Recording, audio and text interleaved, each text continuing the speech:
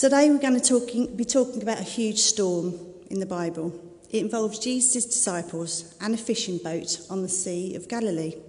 They didn't take wellies, they didn't have on umbrellas or waterproofs, but they did have Jesus on the boat.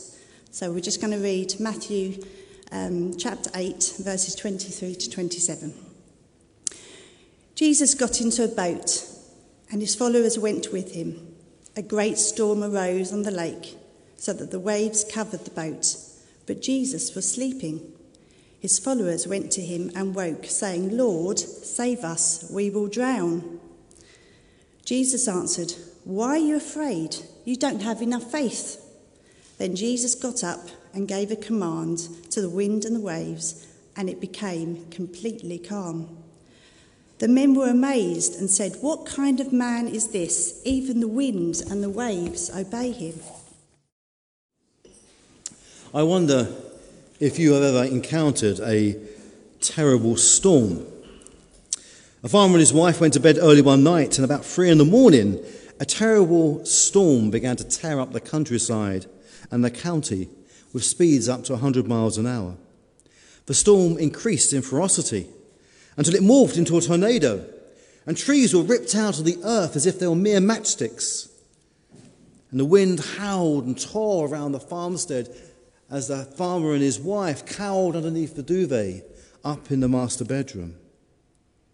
When all of a sudden there was a very loud ripping noise, and the roof and the ceiling of their farmstead was torn off the house itself and disappeared into the dark night sky. And then ethereal fingers of wind lifted up the bed in which they were sitting and began to spin it around and pulled it out of the farmstead and began to carry them across the devastated countryside. And at that point, the farmer's wife began to weep. And the farmer put his massive hand upon her shoulder and said, "There, Mary," he says, "no need to get worried. She's just a bit of wind." And the woman looked at him and says, "I'm not scared, you silly man. In fact, I'm crying with joy." "Crying with joy?" he shouted. "How can you be crying with joy?" And she looked at him through her tears and said, "Because in 10 years of marriage, this is the first time you and I have been out together." It's not pleasant to be in a storm when your life is in peril, when you don't know what's going to happen, what the consequences are going to be, whether you're going to survive this whole experience. And we find we set ourselves as people living in this storm. A storm on the media, a storm on the radio, on the internet, on social media, a storm in politics, in Parliament, a storm in Europe and in the world, and a storm that's consistently bleeding into our consciousness through all these mediums, day by day, drip, drip, drip, like Chinese water torture. And it's very easy for us to be overwhelmed by the sense of fear and gloom, by what we're being told about, and doing what the media does best, to speculate beyond speculation, and to talk beyond talk, and talk up, and exaggerate, and make the storm even darker than it may be, because, let's face it, good news doesn't sell newspapers, bad news does. And we find ourselves dragged down by this storm, and turned around and spun like that farmer and his wife in that bed. And the disciples found themselves in a storm that Amanda read for us earlier on in Matthew chapter 8. Now, we need to remember this, that the Hebrew people were not, in fact, a seafaring people. Throughout most of their early history, if you look at the scriptures and look at the geography of Israel, you'll find that the Israelis lived, or the Hebrew people, lived in a landlocked nation in which there were only 3 sizable bodies of water. There was Lake Hula in the north, there was a Sea of Galilee in the middle of Israel, and right down in the south, going towards the Egyptian coast, you came across the massive sea, the Dead Sea itself. And these three water locations sit in the massive scar, the geographical scar or geological scar that cuts through Israel called the Jordan Valley, getting deeper and deeper as it goes towards the south and hits the Bay of Aqaba. It's the first body of water, Lake Hula, is high. The second body of water is low. And the last body of water, the Dead Sea, is called the Dead Sea because it is so low. It's the lowest body of water in the world. And people used to refer to the Sea of Galilee as a sea because most of the Israelites hadn't actually seen many seas. It's interesting that Matthew, Mark, refer to the Sea of Galilee as a sea, but Luke, the gentle Dr. Luke, who travelled with Paul around the world and was not only well-travelled but well-read, he only calls it a lake, which is what in fact it really was. Because the sea itself, or the lake itself, is only 13 miles by 7, and it's the size of many lochs you find up in Scotland. It wasn't really a sea. It was just a large body of water. But what made this body of water unusual was that it sits very, very low in the earth's crust, 680 feet beneath sea level.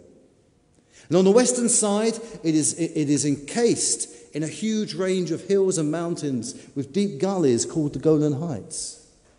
And down these deep gullies, the wind would come. And anyone who knows anything about temperature and climate knows that when you get cold air from the heights of mountains, reaching warm air that sits above the calm, still waters of Lake Galilee at 680 feet beneath sea level, a basin, the water will get heated very quickly.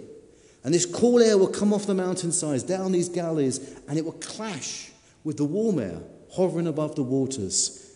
And when a warm weather system hits a cold weather system, you get a storm. So very quickly, the Sea of Galilee could be whipped up into a frenzied ferment of water and foam.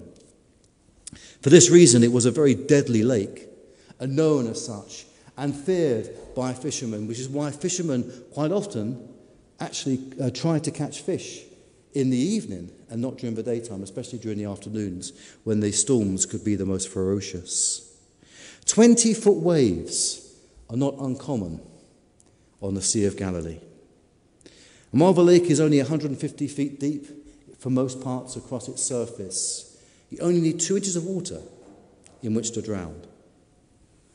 It was a feared and famous body of water.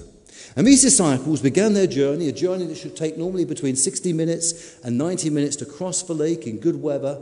They began their journey, as so often so many seafarers did, on that lake in good, clear, calm conditions. They pushed out and began to make their way, probably using the sail, across the sea to the other side. And during that time, the cold air came off the mountains and collided with the warm air on the lake. And soon we find a ferocious storm around that boat. And the first thing we see in this story is this. We see the sleeping Saviour. The sleeping Saviour. In verse 24, we're told quite clearly, Jesus was sleeping. It's John Mark, in fact, that gives a little more detail to his story. He writes in Mark 4, he says, Jesus was in the stern, sleeping on a cushion. The cushion was called the boatswain's cushion. It was the cushion which the person who was often controlling the boat would sit upon, and Jesus was asleep. And he was asleep because he was totally exhausted, wiped out by the day's events, trying to get some shut-eye when the storm erupts around them. You see, this was no small weather event they were beginning to experience. They were experiencing a storm. It wasn't just a storm. It was, in fact, the mother of all storms. And there's clear details given in this story. This whole series is the account of various miracles that occur in the life of Jesus, written by the man Matthew. And Matthew was a tax collector, and tax collectors like to fill in detail. They like to fill in the ledger. And he gives various uses various interesting words in this story that only occurs in Matthew's Gospel. So, for example, he says in verse 34, suddenly a furious storm came upon the lake so that the waves swept over the boat. First of all, he says suddenly. Suddenly. There was no warning to the events that followed. The disciples did not launch into a vicious storm. They did not see on the horizon clouds gathering. They had no warning of this event. And they're in the middle of the lake when, in fact, the event hit them. And then we're told in verse 24, Matthew uses the expression, a furious storm. And Matthew uses a word here that's very unusual. It's never normally used. In fact, in the 12 occasions it's used in the New Testament, it's only here used of a storm.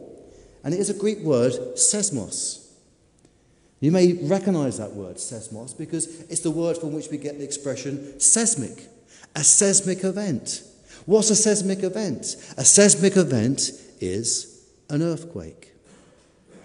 And this word is the Greek word is from which we get the expression earthquake. It's only here used of a storm. And it literally means in the Greek a terrible shaking. Everything was shaking. Everything was moving. Their horizon was up and down. They were being shaken, and they were shaking physically from the terror that they're experiencing, because no one can be stable in a world that is shaking. It was a furious storm. And then Matthew uses another expression, another word that only here occurs. He uses a word that says in Greek, hidden. The boat was hidden by the waves, which means for the heights and the troughs were so low that you couldn't see the vessel. The vessel was overwhelmed by the sea. It was swamped by the sea. It was covered by the water. 1 minute they were up, the next minute they were down, and when they were down, you couldn't see that boat. The water was so terrifyingly vicious around them. This was an incredible experience, and these disciples, most of them not fishermen, although there were 3 fishermen in the gathering, and I expect the fishermen were scared of them most because they knew the reality of the situation in which they found themselves. These men were terrified. They were terrified. In fact, Luke mentions in his account, in Luke chapter 8, he says that they were in great danger.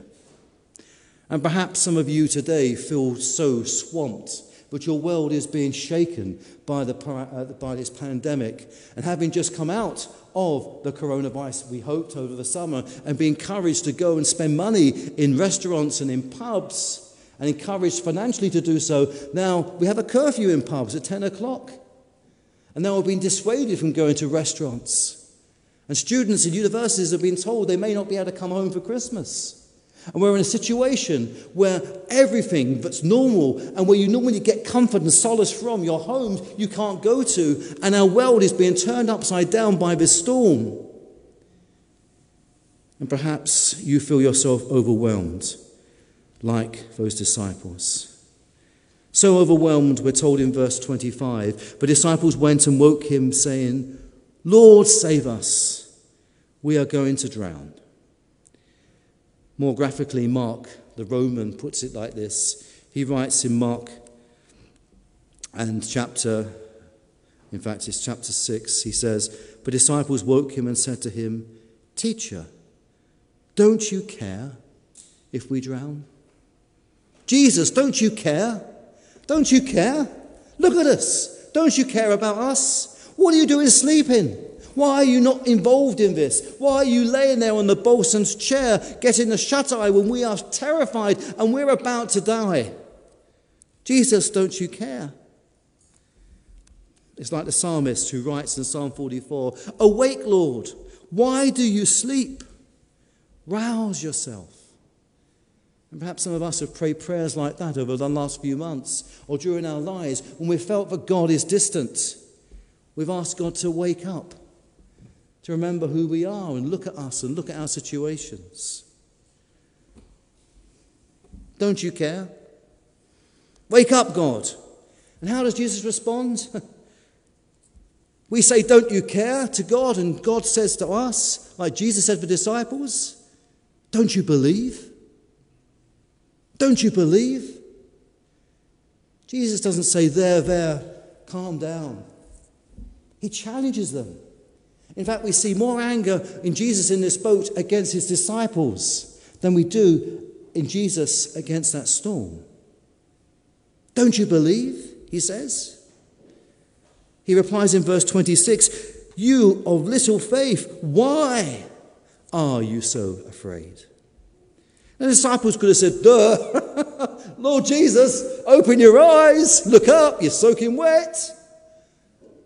Look up, listen, the wind, the waves, the sea." But that wasn't an answer that they could give to Jesus. Why? Because Jesus was in that boat. He wasn't thousands of miles away. He wasn't up in heaven. He wasn't distant. Where was he? He was in the boat. They were up and down. Jesus was up and down. Their world was shaking. Jesus' world was shaking. They were being inundated. Jesus' world was being inundated. But he wasn't panicking. He was sleeping. And they interpreted that as a callous nature of an uncaring God, someone who wasn't involved, wasn't concerned. He's sleeping because he doesn't care. But in reality, he's sleeping because he cared very much and knew that his Father, who cared even more, was caring for them all. Had not Jesus healed people that very day? Had not earlier on his disciples witnessed him healing a leper? Lepers who suffered from that terrible, debilitating disease that no one would even touch, but Jesus did, and he was healed. Had he not healed a centurion's son, not even by touching him, he just commanded the illness to leave, and that centurion's servant get better. Had he not healed Peter's mother-in-law for her perennial malaria, a common illness in that area. Many people died of malaria because of the mosquitoes inhabiting the damp, waterous areas like Galilee and Lake Hula. Had not Jesus displayed his authority and his powers? But what were the disciples doing? The disciples were looking outside the boat when they should have been looking in the boat and seeing the sleeping Saviour. Disciples followed the example of the teacher. And these men called him teacher, but were not following his example. They were trying to teach the teacher how he should be reacting in that crisis. And Jesus was saying, "No, you follow me, I don't follow you. I'm the leader here." Like in that wonderful cartoon by Disney's, the Aristocats, remember that? And the dogs and that wonderful hound said, I'm the leader of the pack. And Jesus is saying, "Look, you follow me, I'm the leader here. You're not teaching me anything. I can panic, anyone can panic. Panicking is easy. This is how you react to a storm. Trust and faith. You see, Jesus is in our boat. As believers, Christ comes into our lives by his Spirit. He is in us. And what we experience, he experiences through us. He never leaves us. What did he promise before he was ascended? Matthew 28, verse 20, that wonderful promise. "And surely I will be with you to the very end of the age." And if I'm not wrong, the age hasn't ended yet, which must mean that Jesus is still here. With you, in you, experiencing this pandemic as you experience it, both here and online. He is here. He is no part-time soldier. He is a 24/7 God for us with thick and thin, right to the very end of the age. And if you ever feel that Jesus or God is not with you in a crisis, remember that is just a feeling.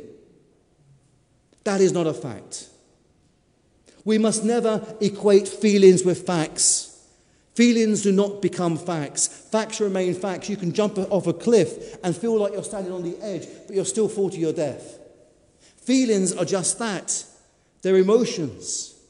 The fact is, Jesus is with us during this past pandemic. We need to look inside the boat and see him here and not focus on the storm, not focus on the ferment, not focus on the negative energy outside the boat. Jesus was never sleeping as a sign of his not caring. His sleep was a sign of his perfect trust in God. He is the secure Son and not the sleeping Saviour. He is the secure Son. He was secure in the arms of his Father because his Father was in control. He knew he was no pawn in a random universe, but his Father is always in control. And God always is in control. Even when it doesn't seem like it or doesn't feel like it, God is in control. And that is why Jesus was asleep. Sure, he was exhausted, and what this story shows us is both sides of Jesus' nature. He was a human. He was totally exhausted. You know, sometimes on Sunday, and Terry will tell you the same, but after you preach and lead worship, you are totally exhausted. You know, totally wiped out. And Jesus was teaching all day, not just for an hour or so in the morning. He was teaching all day. He was giving out constantly, healing people, teaching them. He was totally exhausted. So this story shows us the humanity of Jesus. And at the same time, it shows us the divinity of Jesus, the power of Jesus. He is the secure Son. He believed the promises of the Old Testament. Promises like Psalm 4 and verse 8, a lovely psalm to read before you go to sleep. Psalm 4 verse 8, in peace I will lie down and sleep. For you alone, Lord, make me dwell in safety. If you have trouble sleeping, read that psalm, memorize that psalm, and recite it to yourself before you go off to sleep at night. Lord, you alone, Lord, make me dwell in safety. Psalms like Psalm 127 verse 2, where the psalmist tells us that God grants sleep to those he loves. Why is that? Because the person who loves God trusts in God and can have sleep because he trusts in God. And the great promise in Psalm 91, for he will command his angels concerning you to guard you in all your ways. They will lift you up in their hands so you do not strike your foot against a stone. You know that psalm, Psalm chapter 91? Even Satan knows that psalm. He quoted it to Jesus when he suggested that Jesus jump off the top of the temple in Jerusalem. Satan knows his scripture. We should know it better than him. And Jesus knew that God was in charge. And I wonder if we do, if we really do and really trust. Sometimes you can say, well, I'm just a worrier. I'm just someone who's very concerned, and I get that. We've all got strengths and weaknesses in our personalities. But if you're a worrier, you need to work harder at your faith and your trust. That's what faith and trust is. It doesn't come naturally. Of course it doesn't. It's something we need to work at. You know, we work at other areas of our lives, don't we? We don't just excuse them and say, well, that's just me. Sometimes that's just an excuse for not putting the effort in. People, God wants to bless us. He wants us to enjoy sleep. He wants us to experience peace, even in the midst of a storm. And Jesus' trust is such that he could sleep in the middle of that storm, even when his world was being shaken and his life was being overwhelmed. The boat was overwhelmed, but Jesus wasn't. Why? Because he rose above it by faith and trust in his Father. So he's not happy when he's woken up. He's not happy, not because of the storm. He's not happy because of the weakness of faith. And we're told in verse 26, he got up and rebuked the winds and the waves, and it was completely calm. I love that. He rebuked the wind and the waves. There's quite a few teachers in the congregation and online. He told them off. He told the wind and the waves off. Rather like a teacher will tell children off for making too much noise, Jesus stood on the prow of that boat and he told them all to calm down. To calm down. Shut up. You're making far too much noise. He rebuked the wind and the waves. And then suddenly, the disciples who seemed to love to fear something or other, then start to fear him.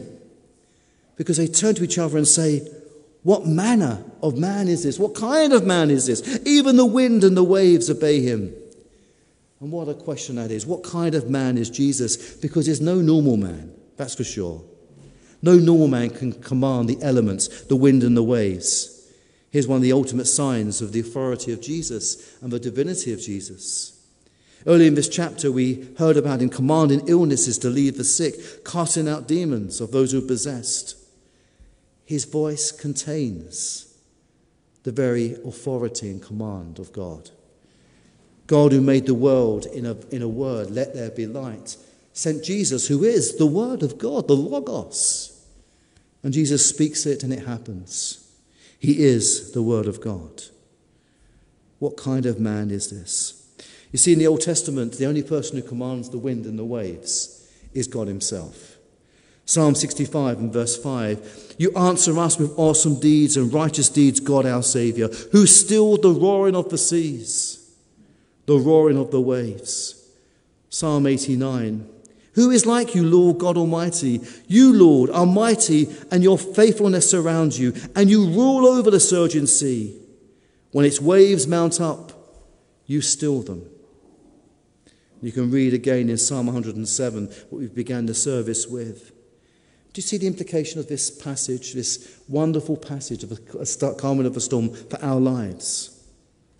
You see that even when our world is being shaken, even when we're being overwhelmed by our circumstances, whether that's a pandemic or something else in your life, Jesus is in your boat. He is with you. He is calm. He is in control. And we must learn to emulate him, to follow his example. You may say, well, it's easier for you to say, trust in God. Oh, come on. Easier for you to say, have faith, and you're right. Perhaps it is easy for me to say, trust in God and have faith. But you know what's even easier? It's even easier to have faith when things are going well. It's very easy to have faith when life throws no challenges, when life is a calm sea, when there's nothing really to trust and believe God about. That's easy as well. And sometimes God allows us to go through pandemics and trials to test and to grow and to build that faith within us, to make it stronger and make it better, because God is preparing us for glory. This whole universe is heading towards a climax when God is going to build and begin a new heaven and new earth, and he's preparing you and me for it. And that's why we have trials in our lives, to test that faith and to see just how real and how genuine that faith is. It's so easy to have faith, isn't it, when things are going well. And this is why when we cry to Jesus, Jesus, don't you care? He says to us, yes, but don't you have faith? Don't you have faith? In August 2008, the press in the UK ran an amazing story about a pilot called Jim O'Neill. He was flying a small Cessna aircraft at 5,500 feet above the surface of this planet, when all of a sudden he was taken ill. He had a stroke.